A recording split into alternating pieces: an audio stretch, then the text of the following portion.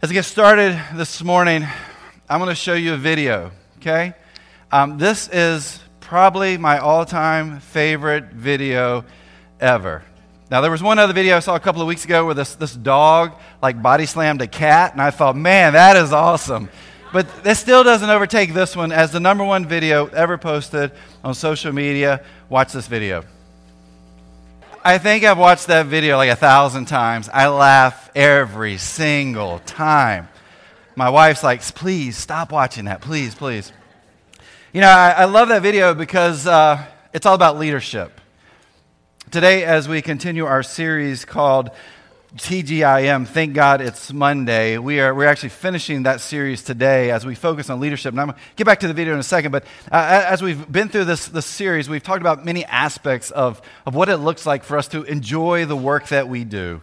And so we've talked about changing our attitude and how God can use that to bless others. We've talked about balance. We've talked about small things. We've talked about difficult people last week. And this week, again, we're going to talk about leadership.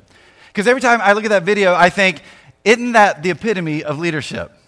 So you got a mom there, and she's trying to teach and train and show her kids how to dive into the water, and she does it, and she's got perfect form. And then there's that first kid, and what's he do? He sort of does it, right? He's watched mom, she's kind of trained him, and so he jumps in, still belly flops, but at least he's got a little bit of a form that's happening there. And the third kid's like, oh well, and he just leans right into it. There's no structure, there's no form. And I think, again, it's kind of the epitome of how leadership works. Many of us in this room are leaders. And in fact, every single one of us in this room is a leader. You may not think you are, but you are. Whether you lead in the work world, you lead in our government, you lead in the military, you lead at home with your children and your family, all of us are leaders. And yet, as we lead people, many times we find we try to train them and we show them how to do certain things. And some people kind of get it and they kind of try. And then other people, they just don't care. They just put their hands together and they flop right into the water. But here's the deal. You and I, we have this idea that leadership is a position. That leadership is a title that we carry along with us every single day. The reality is that's not leadership at all. Leadership is all about influence. If we define leadership, here's how it would best be defined, I think. Leadership is any time you attempt to influence the thinking, beliefs, or development of someone else. Now, let me read that one more time. Anytime you attempt to influence the thinking, beliefs, or development of someone else, that is what leadership is all about. And so if you really think about that, every single one of us in this room is leading in some way. Today, again, as we finish this series, I'm going to talk about what I think is the most important thing that you and I can do in our work world. And again, what we're talking about today isn't just for those of us who have a job we go to. It's the job that we have within our homes, taking care of our kids. Because influence is so powerful. It's not about a position. It's not about some title that we carry. It's about the influence that we have on the lives of others. But of course, we get that confused. We're going to look at a story, an event that took place in Jesus' life out of the book of Mark. If you have a Bible, you can turn to Mark chapter 10. If you do not have a Bible, there are Bibles in the seats in front of you. Feel free to grab one of those. If you don't have a Bible at home, you know someone who's looking for a Bible, please take one of those with you, home with you. It's free. We're not charging you for those, thankfully. But take those Bibles home with you. If you have your Journey Church app, you can open that up right now and follow along on the notes button, or you can take your program and read along there too. But in Mark chapter 10, we see this event, this conversation that takes place with Jesus and a couple of his key disciples. Here's what happens. Mark 10, starting with verse 35. It says, Then James and John, the sons of Zebedee, came to him. Teacher, they said, we want you to do for us whatever we ask. So Jesus has these 12 disciples that he's chosen. And then he's got 3 buddies that are really close, tight-knit community of guys with him. James and John, 2 guys in our story, and a guy named Peter. These guys have a pretty audacious question they ask Jesus, don't they? They're like, hey, Jesus, whatever we want you to do that for us. We're going to ask you this question. You got to make it happen. And here was Jesus' response to them. He says, what do you want me to do for you? You have those people in your life that kind of ask those dumb, far-fetched questions. And when you hear it, and if you got kids, you know, you probably hear this like every single day, and you kind of put your head down and you kind of chuckle underneath your breath, and you're like, sure, whatever you want me to do. So guys, you know, Jesus is in that moment. It's like, all right, guys, what question are you going to ask me here? Verse 37. They replied, let one of us sit at your right and the other at your left in glory. In the book of Matthew, we see the same event as being retold. A little Bible information for you here. Mark was the first gospel that was written. Some of the events that you see take place in Matthew and Luke are kind of pulled from Mark because of the time frame there between Jesus' going back into heaven and when Mark wrote Mark. And so some of these moments, they have these experiences, they hear these stories, they're putting history together, and as they're doing that, they don't have all the information, and so they grab some of that from Mark. And so this is one of those moments where we find the same event taking place in Mark and Matthew. But in the book of Matthew, it's a little bit different. In the book of Matthew, we find that it's the mom of James and John who asked Jesus this question. The scholars have kind of debated this. Why is this the case? Well, they came up with this reason. Matthew is trying to protect the disciples. He's trying to say, hey, they're really not power hungry. And Mark's like, nope, they're power hungry.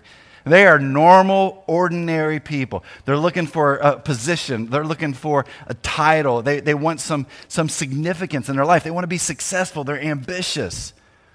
Again, I don't know that that's much different than you or I. And so they go to Jesus. They're like, Jesus, here's the deal, dude. You're going to be ruler someday. So here's what we want. You're going to be president. And so one of us would like to be vice president, and one of us would like to be the Speaker of the House. This is the role that we would love. This is what we want you to do for us. And maybe they thought they deserved it. They are a part of the disciples. They're part of Jesus' inner circle of three. Their dad was more than likely a successful businessman. We find that he employed servants. It said that there's probably some family connection to the high priest there in Jerusalem. And so they may have had this idea that because of all the connections and the network that they're a part of, that maybe they should be the ones that get these leadership roles, these titles within the moments when Jesus becomes the king of all of Israel, which we'll talk about that in a second. But then here's Jesus' response in verse 38. He says, you don't know what you're asking, Jesus said. Can you drink the cup I drink, or be baptized with the baptism I am baptized with? We can, they answered. Jesus talks about this cup, and really throughout Scripture, we find this description of the cup, and it really is this metaphor of life. This life that God has given humanity. And, you know, talk about sometimes the cup overflowing. And so Jesus here in this moment is talking about, hey, can you guys drink from not your cup, but my cup? Do you know what I'm going to experience? And if you do, are you going to be able to handle what I'm going to go through? And I love it because it doesn't say, and they hesitated. Or they thought about this for a moment. He asked the question like, yep, we got it, God. We got it, Jesus. We're in. We can do this. And then Jesus says this to them in verse 39, or the rest of 39. He says, you will drink the cup I drink and be baptized with the baptism I am baptized with. But to sit at my right or left is not for me to grant. These places belong to those for whom they have been prepared. Jesus shuts them down. He's like, guys, you have no understanding of what I am getting ready to go to. Here's the funny part. Right before this event takes place, before this conversation, he tells them exactly what's getting ready to happen to him. It doesn't connect with these two. It doesn't connect with any of the disciples. And so here is this moment, Jesus is like, hey, you don't get it. You don't get it. And by the way, guys, you're not going to be able to handle the truth because you don't understand what I am getting ready to go through. And then look at verse 41. When the 10 heard about this, they became indignant with James and John. Jesus called them together and said, you know, those who are regarded as rulers of the Gentiles lord it over them, and their high officials exercise authority over them. Not so with you. Instead, whoever wants to become great among you must be your servant, and whoever wants to be first must be slave of all. For even the Son of Man did not come to be served, but to serve, and to give his life as a ransom for many. I love how that begins in verse 41. It says the 10 hears about this. They hear about this conversation that takes place, and then they go to Jesus because they're upset, they're mad, they're angry. I'm guessing here's the reason why. It's not because they looked at James and John and were like, oh, these guys are just spiritually inept. I mean, they're so immature spiritually. I think they're mad. They're angry. And the reason is James and John beat them to the question. I'm going to go out on a limb here just because I think I know a little bit about human nature. A boss was away, Jesus was away, and all the workers are kind of together. And what do you do when the boss is away?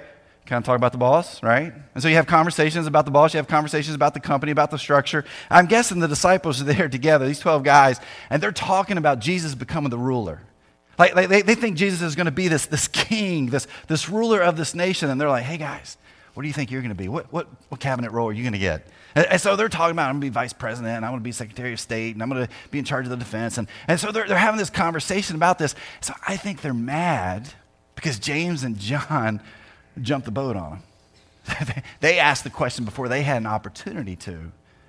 And then Jesus again comes back to them and says, guys, are you missing the point?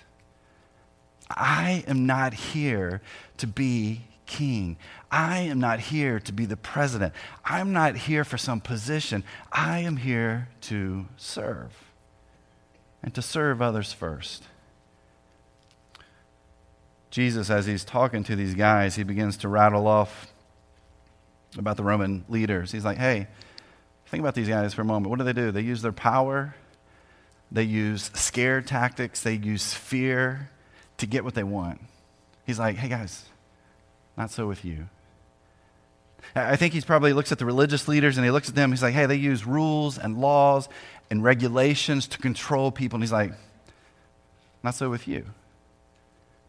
I think he looks at us today in the context that we live in. He looks at our global leaders and he says, look at those individuals. What are they doing? They're using their power. They're using their money. They're using everything that they have for themselves. That this is all about themselves. And he's like, hey, if you're a follower of Christ, not so with you. We can even look in our own political government that we have here in the United States. And again, we see money and ambition and titles and power and threats that are being used for people to get what they want for themselves. And we sometimes think, hey, this is for the common good, but let's just be honest. I mean, we do these things for ourselves. And as we're doing that, Jesus is like, hey, if you're a follower of Christ, it's different. Not so with you. That's such a powerful statement that Jesus makes right here to his disciples. He's like, hey guys, what you desire, what you want, what you think is what you need, this political power, these titles, these positions, that's not important. It's about who you are. It's about what you have become. It's about following me. And here's how you truly lead. Here's how you really influence people's lives. You serve first. He says, not so with you. Again, as I said a little bit earlier, leadership is not a position. It is not a title that we carry. It is the influence that we have on other people. And if you and I have authority over anyone, even our children, guess what? It's all about the influence that we have on them. And it begins by serving them. And I think Jesus makes that adamantly clear here in the book of Mark. In 1970, Robert Greenleaf coined the phrase servant leadership, and he's kind of known as the father of servant leadership within the business world. In an essay he wrote, The Servant as Leader, here's the first few words he wrote. He says, the servant leader is a servant first. And so many people think, hey, go back to 1970, this is really the beginning of servant leadership, but here's the reality. This is not revolutionary.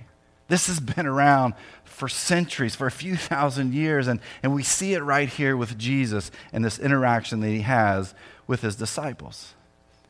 But the reality is servant leadership is very powerful because it isn't about a position, it isn't about title, it's about the influence that we have on other people. Some of you may be familiar with Ken Blanchard. He's the author and also a management consultant and expert.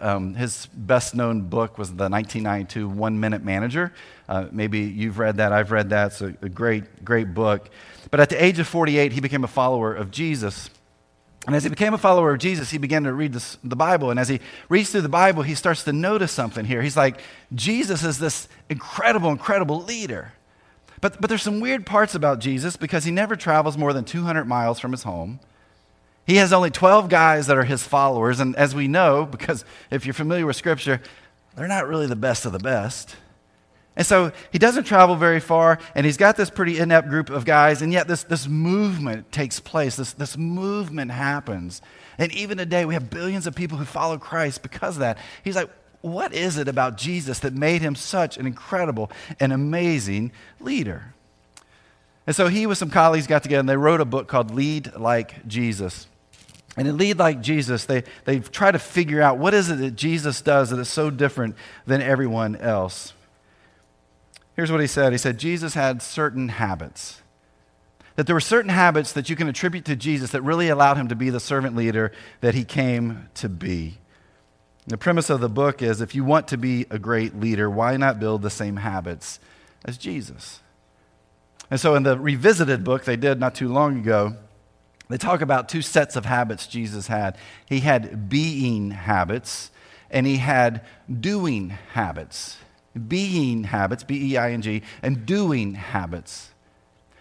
You and I are really good about doing. And so I actually want to take the 5 habits that Blanchard talks about and Lead Like Jesus, and I want to share those with you this morning because I'm pretty sure they are things that we all struggle with to some degree. And Blanchard says, hey, here's my point. Jesus did these things over and over again, and it's what made him such a great servant leader. Now, I get it. He's human, he's divine, he's God's son. I get all that. But he still went and did these habits that I think are important for us today. And this is another one of those messages you're going to hear like, I know this stuff, but we're not doing it, all right? And so what does it look like to have these habits? By the way, I highly suggest if you're in leadership of any type or you are leading people within the business world, grab this book and look at the doing habits because it's not quite what you think. It's not the actions that you normally think. It talks about grace and forgiveness. I mean, it's pretty powerful stuff. But I want to talk again about the being habits because I think these are so hard for you and I. Being habits. Here's the first 3. I'm going to put these together and you'll understand why in a second. He says solitude, prayer, and Scripture. And all of you are like, oh, I know this stuff. Right, I get it, but we don't do it, right? We struggle with this.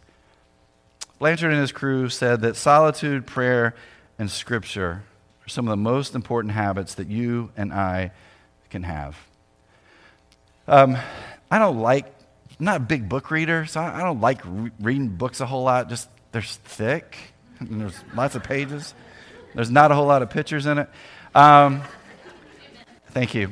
I like articles. I'm an article reader. I think it's because when I was younger, there used to be this thing called the newspaper that would come to your house every day. You paid for it, but you'd get it.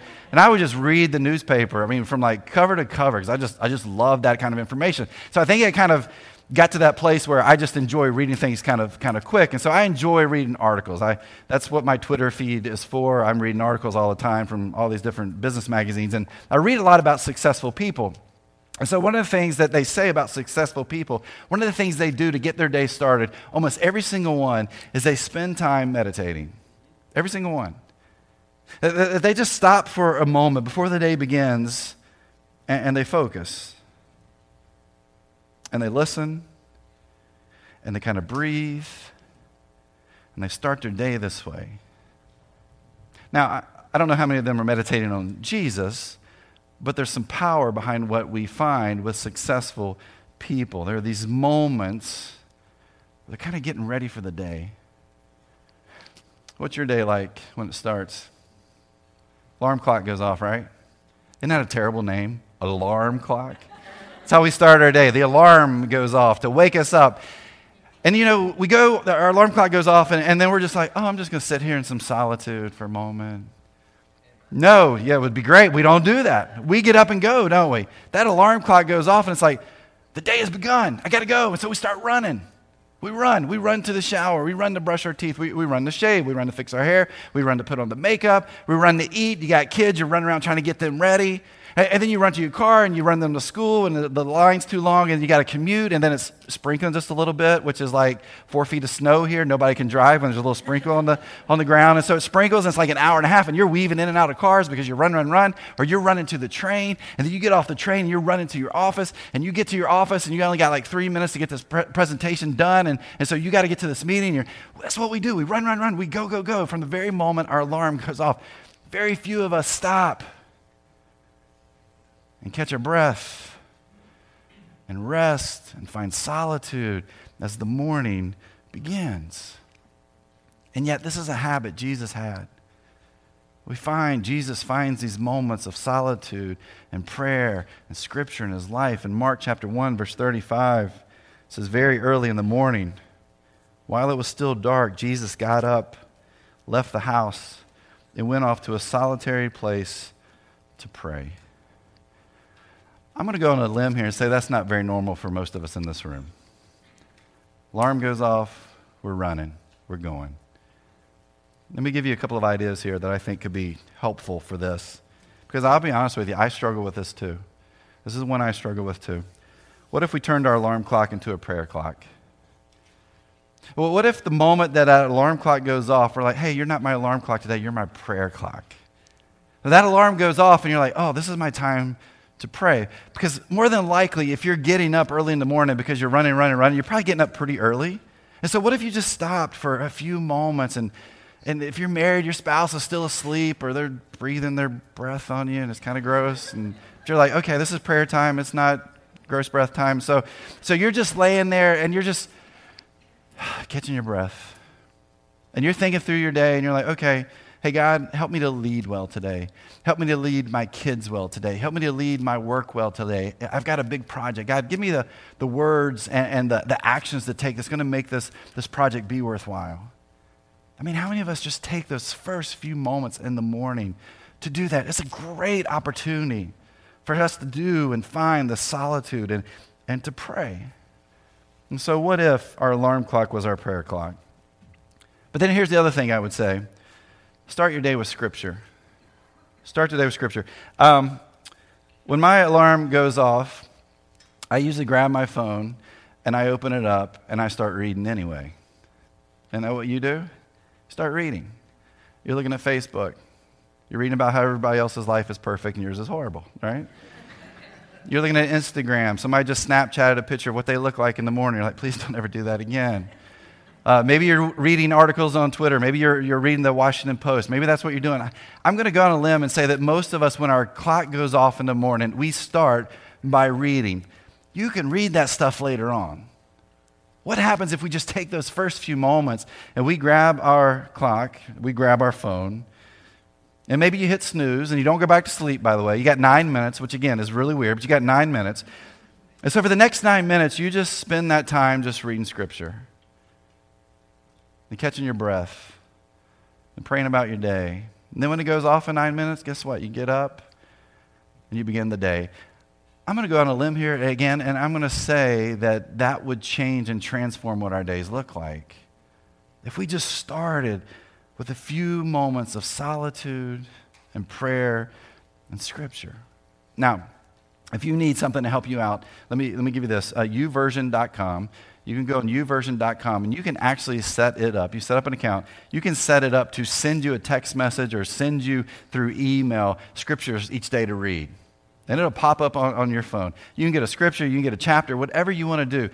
If you wake up at 5:30 every morning, have it set for 5:30. And so when you hit that snooze so you can not go back to sleep, but you can have some solitude and prayer and Scripture, it gives you a moment to read some Scripture and then to take some time to pray. There's easy things that you and I can do to find solitude and prayer and Scripture. These are habits Jesus had. And they impacted his ability to lead others. Because I believe those are the moments he's like, God, why did we pick this inept group of guys to follow me? Oh, that's right. Because there's a movement coming. Help me to serve them. Help me to lead them well through serving well.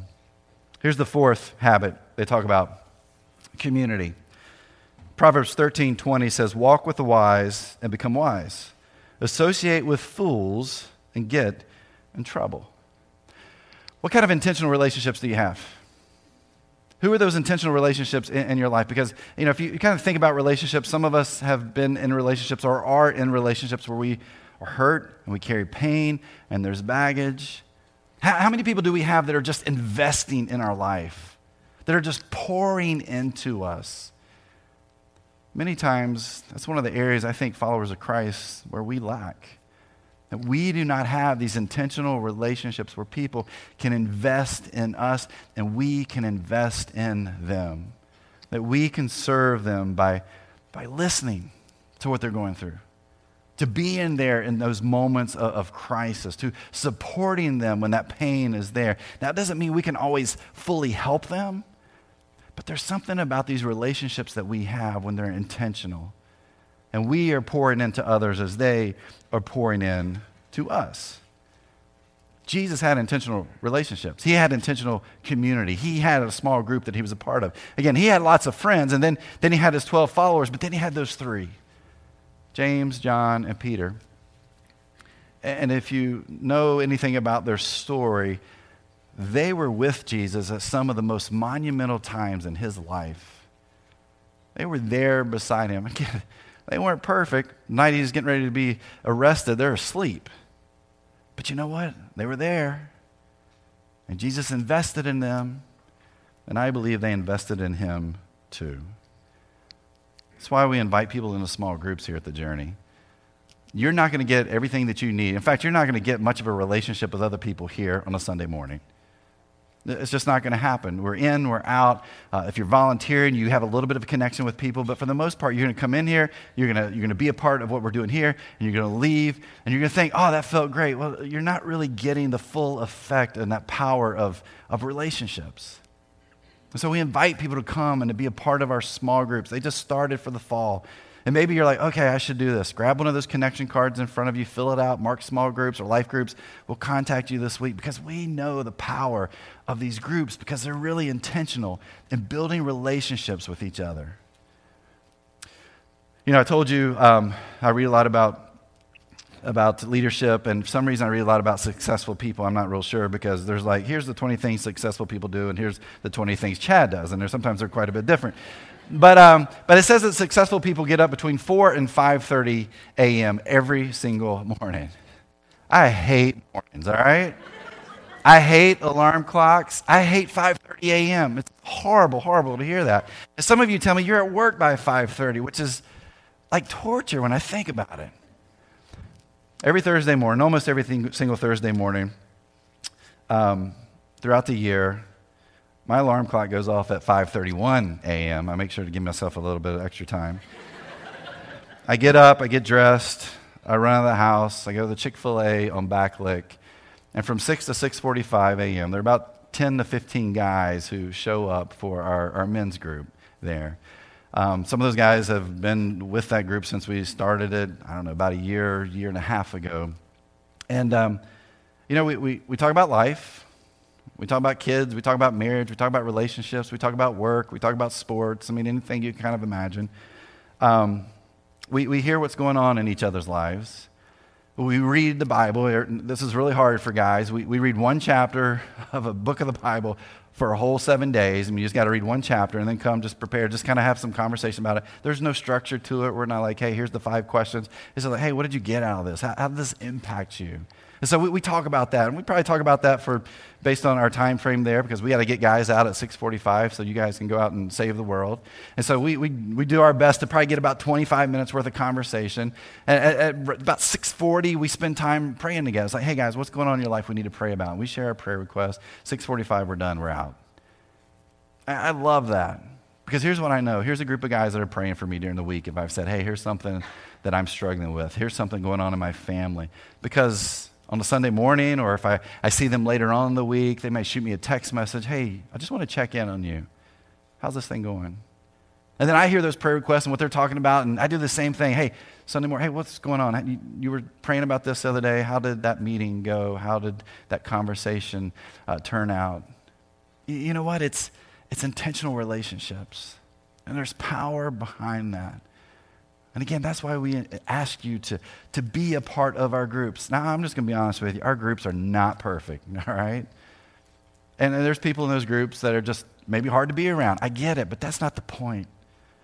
Jesus says, hey, you want to lead? You want to influence people? Serve them first. It's like, that's what I did. I had this intentional group of guys I hung out with, I spent time with, I invested in them, and they invested in me. Oh, and by the way, God used them to change the world. So one of the habits we see is to spend time in community. And then the last one, the fifth being habit that Blanchard talks about is accepting God's unconditional love. This is weird. This is strange.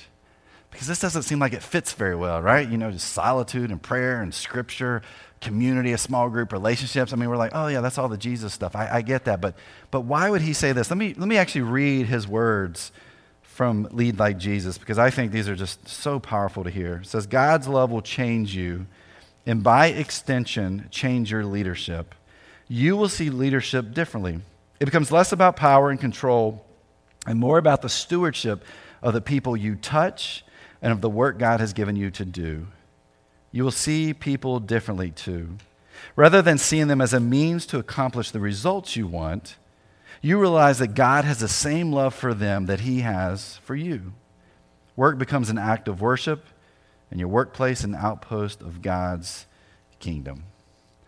We are an action group here. We are action-based in everything we do. You got your GDT process in place. You know your to-do list for the week ahead more than likely. And some of you in here right now, you know the Gantt chart. You see it in your mind, and you know what to do what day this coming week. I mean, it's just how we function. We think and we act. That's just who we are. We're doers. And yet Blanchard says, you want to really know the power behind leadership? Accept God's love for you. Again, that's kind of strange for him to say, but if you think about Jesus' life, that's exactly what we saw. Jesus accepted God's love for him. Now, granted, Jesus knew why he was here. Jesus knew what he was doing. He knew what he was getting into. But at the same time, he's like, hey, God, I am going to follow you because I know you love me. I know you care about me. I want you to think about that for a moment. Aren't we drawn to people who love us? Aren't we drawn to people who we believe care for us and believe in us? We're drawn to those individuals.